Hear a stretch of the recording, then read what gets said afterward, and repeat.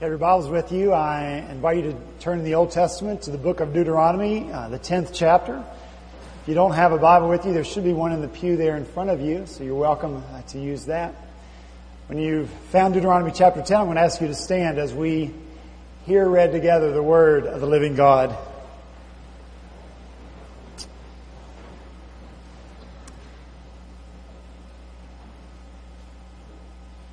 Let's begin reading in verse 12. This is the word of the Lord. And now, O Israel, what does the Lord your God ask of you, but to fear the Lord your God, to walk in all His ways, to love Him, to serve the Lord with all your heart and with all your soul, and to observe the Lord's commands and decrees that I am giving you today for your own good. To the Lord your God belong the heavens, even the highest heavens, the earth and everything in it. Yet the Lord set His affection on your forefathers and loved them. And He chose you, their descendants, above all the nations as it is today. Circumcise your hearts, therefore, and do not be stiff-necked any longer. Let's pray together. Father, we ask that you would fulfill your promise in us again today. Your promise, Lord, that there is blessing where your word is read and heard. And so we seek that blessing from you this morning. Holy Spirit, we pray that you would open our eyes to see, our ears to hear, our hearts to understand your truth.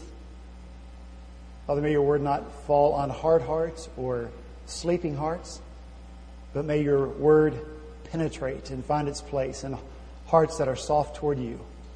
So we offer ourselves to you now and to the authority of your word. In Jesus' name we pray. Amen. Thank you. You may be seated. What does the Lord require of you? What does the Lord require of you? You know, we noted last week as we were in this passage that where the NIV translates chapter 12, verse 12 as what does the Lord ask of you, most other translations use the stronger word, require. What does the Lord require of you? We noted as well that the question is not, does the Lord require something of you? Because if you ask that question, someone may potentially answer, no, the Lord requires nothing of me. And God would not want anyone to answer that way. Moses wouldn't want anyone to answer that way. You would not want to answer that way for your life, because it would lead to truly what would be a desolate life for you. God does require something of us. And it's a misunderstanding of the character of God to think that He does not or cannot require something of us. It's a misunderstanding of grace to believe that somehow grace forbids any requirements to enter into our lives because we are living by grace. Everywhere there is grace in this passage, this event that we've been looking at over the course of the last several weeks. God, in what must be called extraordinary grace, answered Moses' prayer on behalf of these people. God, in what must be called extravagant grace, forgave them their sins. They're worshiping around that golden calf, calling it their God. God, in what must be called accommodating grace, granted these people a second chance to start all over again. And with His finger, He wrote again the 10 Commandments on stones like the ones that Moses had broken in the presence of the people. That's a lot of grace. That's a lot of grace given by a really good God to people who don't deserve it. That's a lot of mercy extended by a very patient God to thankless, faithless people who really, truly deserved to be destroyed. But that's our God, isn't it? The God of grace and the God of mercy. And in the midst of all this grace, but not in exchange for it, hear me in that, in the midst of all this grace, but not in exchange for it, God also has requirements. Look in verse 11. Look at this in the past. God requires this of Moses. He says, arise, get up, go. And He tells him to lead the people, to take possession of the land that He promised. Take them to the promised land. But listen, as always, God cares first. God cares first about our heart. What's in here?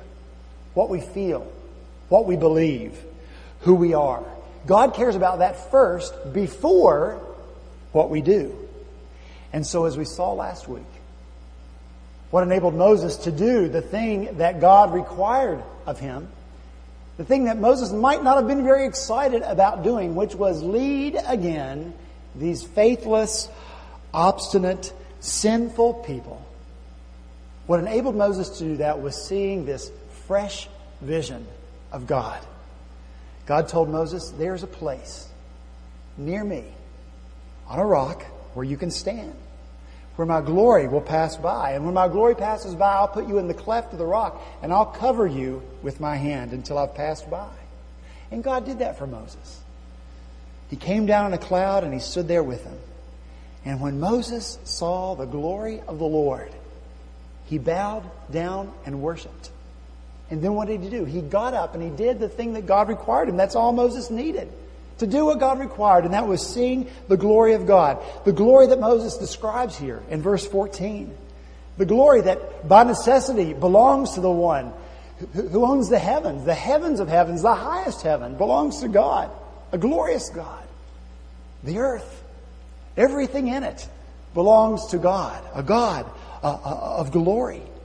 The glory that belongs to the God that Moses describes in verse 17, look there, as the God of gods and the Lord of lords, the great and mighty and awesome God. Seeing the glory of God changes your heart. Seeing the glory of God is what motivates you and motivates me. It's what compels us to love and to serve God and to do what He requires of us. And so how good it is of God. Look how good it is of God to provide for His people what they most need. When He requires a difficult, courageous behavior from Moses, He first shows Moses His glory. And when Moses sees the glory of God, he can do anything. Look, I felt compelled to review all this. If you were here last week, you've heard it all before. But I felt compelled to repeat it because so many of you weren't here last week. And because we can never hear about God's glory too much. Never hear too much about the glory of God. And because I would never want to put out before you requirements of God, the things that God asks of you and of me, doing things before we first remember who we are to be. And we are to be people who are gazing at the glory of God. So before you start doing anything, start looking for the glory of God. We used to play I Spy with our kids. Anybody ever play I Spy? Played it all the time. I'm sure I have too. You know, we'd all be in the car, whatever. And I would say, I spy something yellow. So all 5 kids would start eagerly looking everywhere. Where's something yellow? Because they want to be the first. Oh, I see it. You spy blah, blah, blah. Whatever it is, the thing that I spied that was yellow. Probably a deer crossing sign. I don't know. But that's how we should live our lives. You and I. We should live our lives just like that. Eagerly looking everywhere around us for the glory of God. When you go outside and you look at the beauty of creation and you're enjoying it, remember that the purpose of creation is to declare the glory of God. That's what Scripture says. So look for the glory of God in the beauty that is captivating you. When you look through a telescope and you see the vastness of this universe, and it is vast, look for the glory of God in the vastness of it. When you have a microscope in front of you and you're looking at a cell there and you see all the intricacy of that cell, look for the glory of God there. And if that cell holds more secrets that it hasn't yet given up, that's just more opportunity for us to look for the glory of God who designed it. And when you open the Word of God, this word right here, be eager to spy the glory of God here, because Scripture, this book here, is not first and foremost a rule book. This is not first and foremost a law book. This is not first and foremost a how-to book. This, the Word of God, is first and foremost a glory book. That's what it is. because it reveals the story to you and me of a really, really, really glorious God. And everywhere His glory is revealed here because He is a God of such glory. When you and I look at the person of Christ, we're looking at God's glory revealed. And what glory we see. What glory revealed in His heart of compassion. It caused Him to reach out His hand and touch blind eyes so they could see. And touch deaf ears so they could hear. And touch lame feet so they could walk. Hands that reached out and touched dirty lepers and made them clean. What glory is revealed. The compassion of Christ that caused Him to speak such words of hope and such words of healing, saying to people, go, go, your sins, they're forgiven. What words must Peter have heard from the lips of Jesus that compelled Peter to stay with Jesus when everyone else was deserting him? Calls Peter to proclaim, Lord, you have the words of eternal life. Where else can we go? Such were the glory words that Jesus spoke. That Peter knew that neither he nor the disciples would hear any words like this from anyone else but Jesus.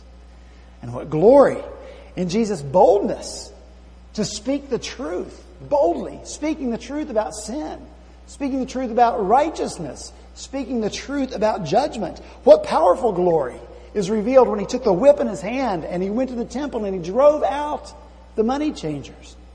Because passion and zeal for His Father's house, the temple, the earthly dwelling place of the glorious God, that consumed Him. And when Jesus was passionate about it, when He was clearing the temple, no one could stop Him. And of course, what glory in the cross. In the upper room, just before Jesus left with His disciples to go to the Garden of Gethsemane where He would be arrested, Jesus prayed.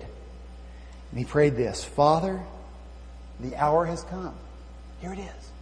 The hour has come. Glorify your Son, that your Son may glorify you. See, there's glory in the cross of Christ. So everything about Jesus proclaims the glory of God.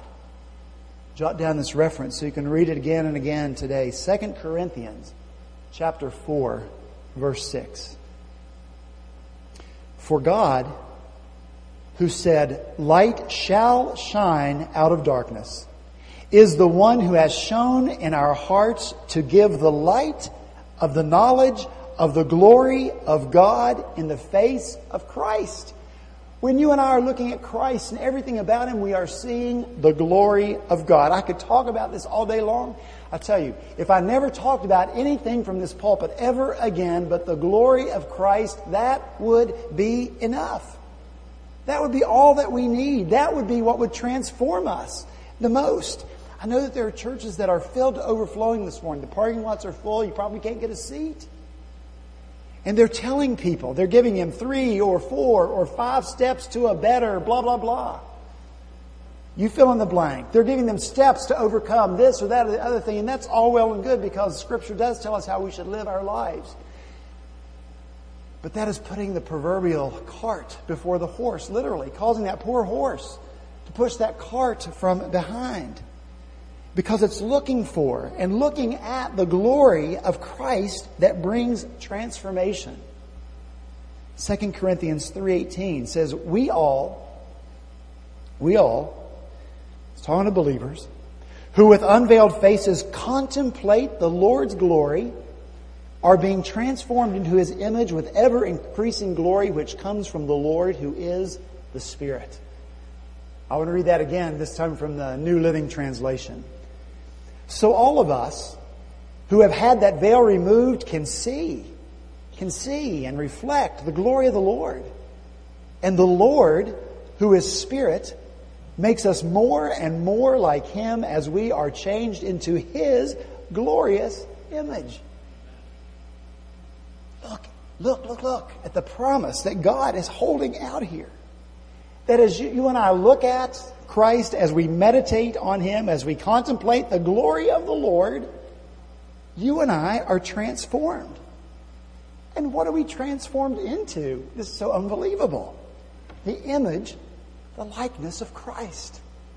We look at Him, we look for His glory, we study His glory, and we become like Him. We're transformed. Suddenly our words become words of grace, like His word, gospel, words of life. Our actions become actions of compassion as His word. Our passion, our zeal becomes for the holiness of God and His glory as Jesus' passion was. Our lives become something we view not as something to hold on to for ourselves, but we begin to view our lives as something to pour out for the sake of others as Jesus viewed His life.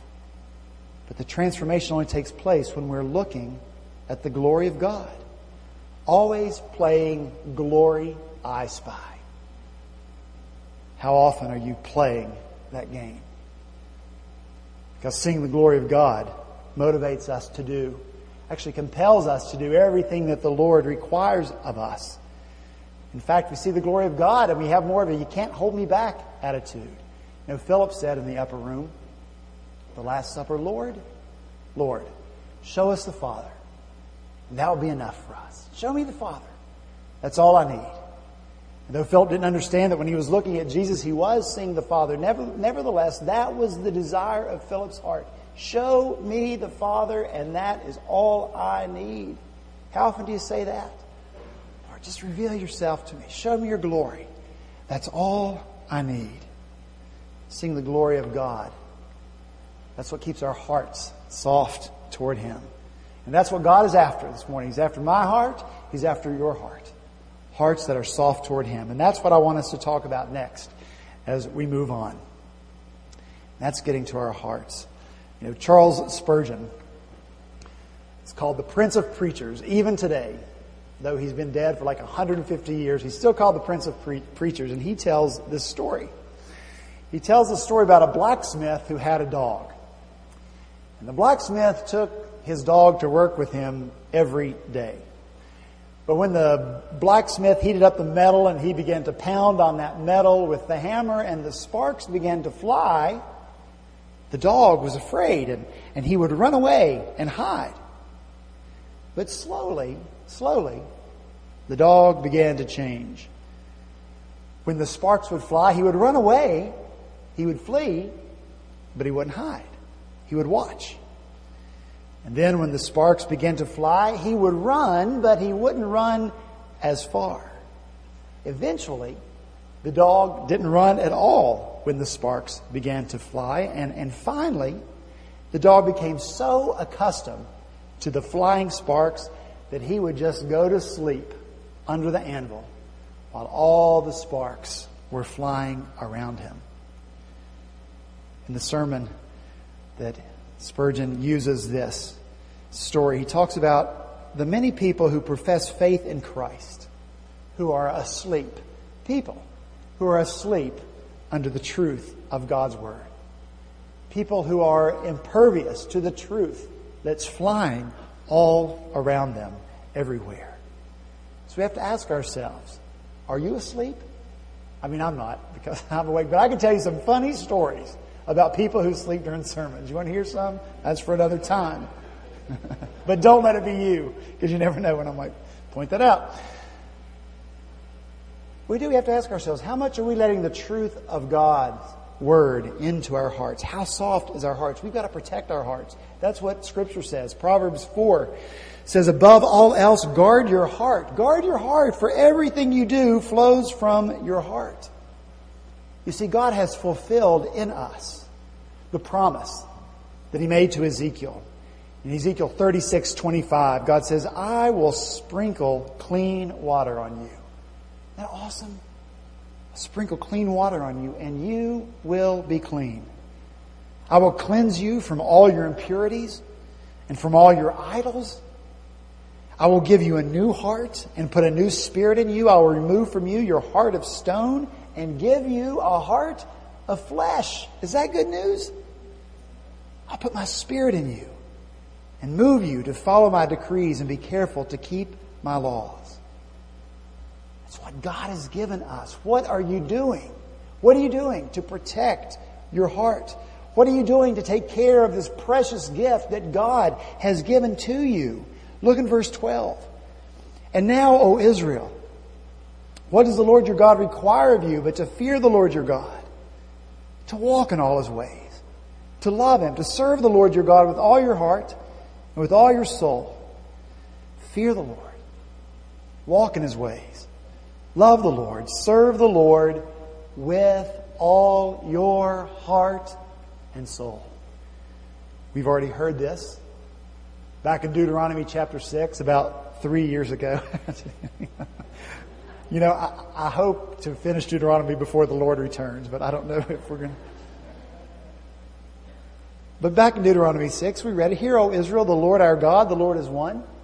Love the Lord your God with all your heart, with all your soul, and with all your strength. Jesus sums up the law and the prophets, which is Scripture, by saying, love the Lord your God with all your heart, with all your soul, with all your mind, and with all your strength. That is the greatest commandment. Jesus says so. With all your being, love the Lord. Love the Lord. And you don't need me to describe what that love looks like. So that if you don't love, you say, well, Craig never explained. He never really described what that love is. I know nobody ever really told me what it is, and so I didn't do it. No, you know what it is. You know what love feels like. You know what you want to do for the person that you love. You know that there's not one bit of obligation or have to when it comes to arranging time to be together with that person. You want to do it. And I don't just mean husband and wife or boyfriend and girlfriend. I mean, we have friends that we love and we just love to spend time with them. We love to do things for them.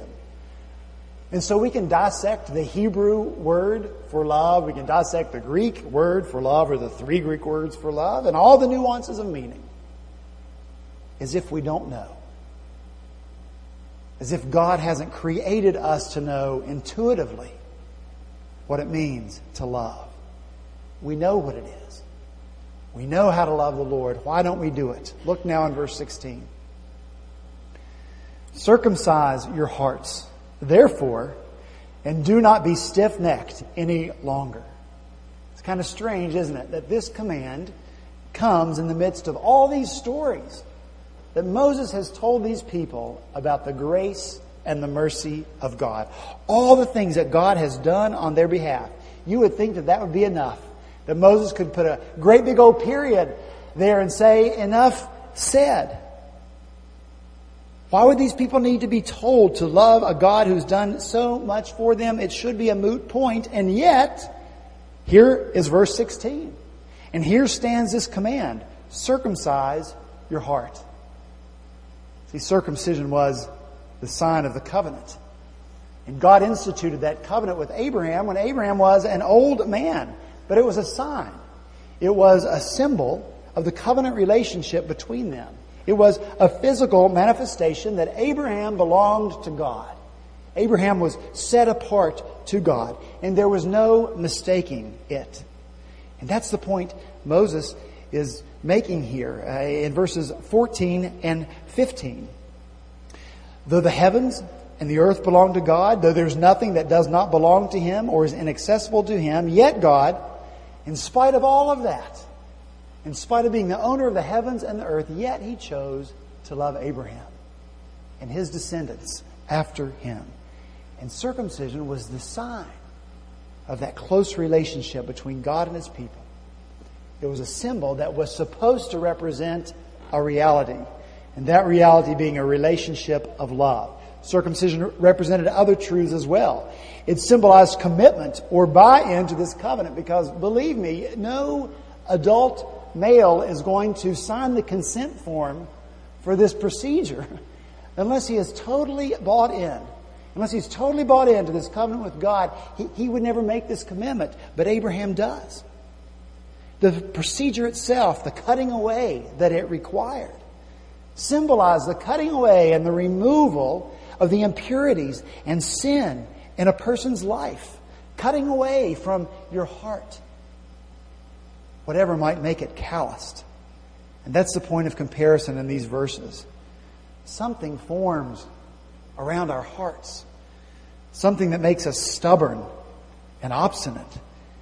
It's got to be cut away throughout Scripture. God's glory is on display, but so is the human heart.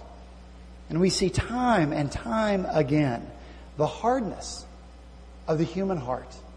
Even in people who are supposed to love the Lord. Hardness toward their loving and giving Father. We see this emotional distancing from the intimacy with God. A refusal to let the truth of God and what God requires penetrate the heart. We talked about it yesterday as community group leaders as we met together. This attitude that my mind is made up, so don't confuse me with facts. You live that way, and so do I. We do, because we want what we want. And if what we want is not what God wants for us, then we callous our hearts toward Him. We harden them. We steel ourselves against God, or we go to sleep under the teaching of His truth, because we want to keep doing what we want to do, what we enjoy doing. Now, we are God's people. Like the people of Israel were God's people. We have the truth of God like the people of Israel had the truth of God. We hear the truth of God's Word over and over and over again like the people of Israel heard the truth of God over and over again. We have these wonderful grace stories as the people of Israel had these wonderful grace stories. And yet you and I, in spite of all that, harden our hearts against God as the people of Israel harden their hearts against God. In Matthew chapter 13, Jesus says, "Whoever has will be given more, and they will have an abundance. Whoever does not have, even what they have will be taken from them." And so we see this principle. God has given us, a new heart. And as we are receptive to the light of God, as we are receptive to the truth of God, He gives us more and more and more truth, so we have an abundance of it. But those who harden their hearts against the truth of God, those who close their eyes to the light of God, even what they have will be taken from them.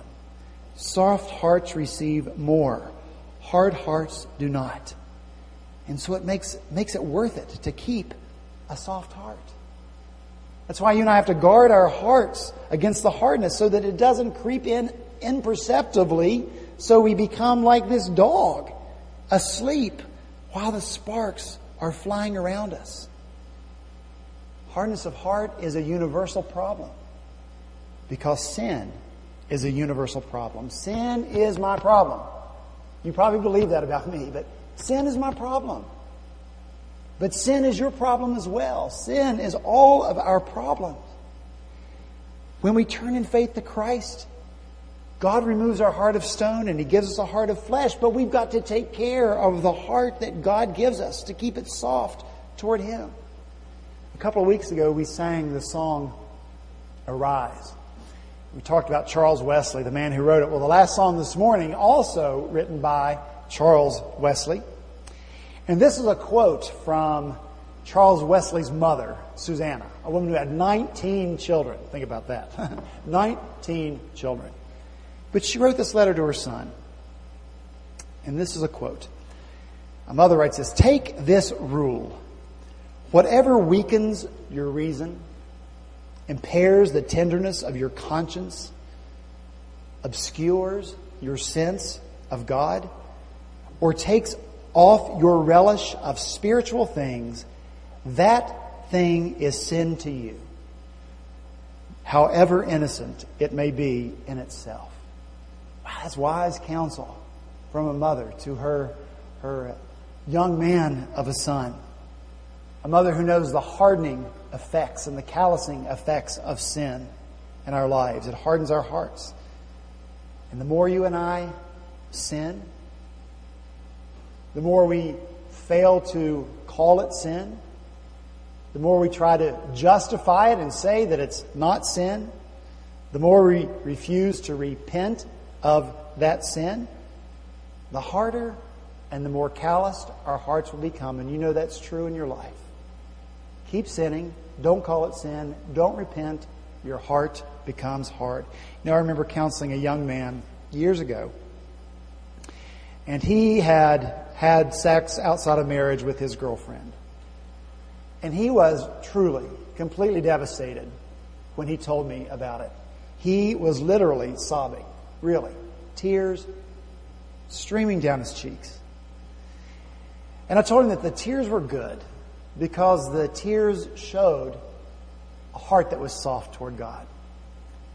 It revealed a heart that really wanted to live for God and to please Him. But I told him this as well. I said, you know what? You will never cry. You'll never cry over this again. And unfortunately, that was the case. This sin became such a pattern in the life of this young man that he never cried over it again. As a matter of fact, his heart got so hard in this area that he couldn't even imagine that he had ever cried over it in the first place. That's a sad place to be. Life hardens our hearts as well. We don't trust in the goodness of a sovereign God, and so bitterness creeps in. Because bad things happen to us. They do. Bad things happen in the world. Our brothers and sisters in Iraq, sad things happen. God disappoints us. We don't know what He's doing. We don't see what He's doing. And the more disappointed we become with God, the harder our hearts become. But you and I, you know what? We harden our hearts to our own detriment. We think somehow we're punishing God because He hasn't pleased us, but we're really only punishing ourselves. What do you think you can gain? What do you think you can gain from steeling your heart against God? Nothing. Because you know what? God is not your enemy. God is your friend. He's my friend. He has your best interests at heart, and everything He asks or requires of you. In fact, Jesus said, I have come that you might have a full life and an abundant life. Circumcise your heart. Keep a soft heart toward God. What do you gain by avoiding the Lord? What do you gain by distancing yourselves from Him? Well, I'll ignore Him for I just can't face Him now. What do you gain by that? Nothing. Because He's designed you and me to have a close and intimate relationship with Him. Because we can pour out our hearts to the Lord no matter what, like no one else on earth. We sang our dilemma earlier in the service. Prone to wander, Lord, I feel it.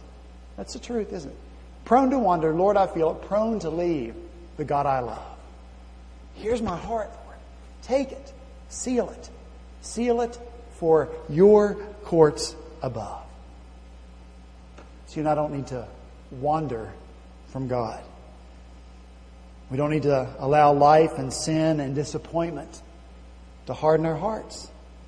We just hold out the heart that God has given us back to Him. Here it is, Lord. Take it. Keep it soft. I can't finish without saying this. Because I don't know everybody who's here in this room. And you might be here this morning and you have a heart of stone. Your heart is hard. Because you've never allowed God to do a heart transplant on you. To take out that heart of stone and give you a heart of flesh. And believe me, a heart of flesh is so wonderful. So if you've never done that, you need to confess that you have a hard, stony, sinful heart. But the glorious Jesus of compassion we've talked about, He'll hear your prayer. As you confess that sin, He'll take that heart of stone out and He'll give you this gift of a new, soft heart and the promise of a full and abundant life. So if you've never done that, I'm going to pray now that you will do that. I'm going to pray for all of us, so let's bow our heads and look to the Lord in prayer.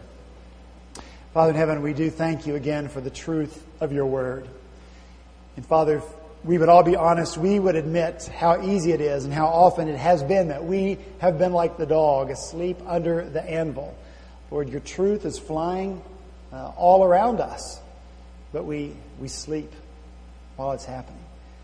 Lord, our hearts too often are impervious. We don't let Your truth in because that requires, Lord, that we change our lives, and that's often something that we don't want to do. Father, help us this morning to put first things first. As we're looking at you, as we are looking at your glory, as you promise in your word, you will transform our lives more and more into your image. And all those other things that we think we need, that we think we want, Lord, we'll much more easily give them up, or we'll much more easily name them what they are, sinful, because they're just not worth the exchange. Your glory is so much higher, so much grander, so much greater. So Lord, I pray you would help us be people who look for your glory, and people who circumcise our hearts, Lord, who cut away the sin, the impurities, who don't live with or tolerate a hard life, hard heart, but are always looking, Lord, to you and to your truth for the change that you bring.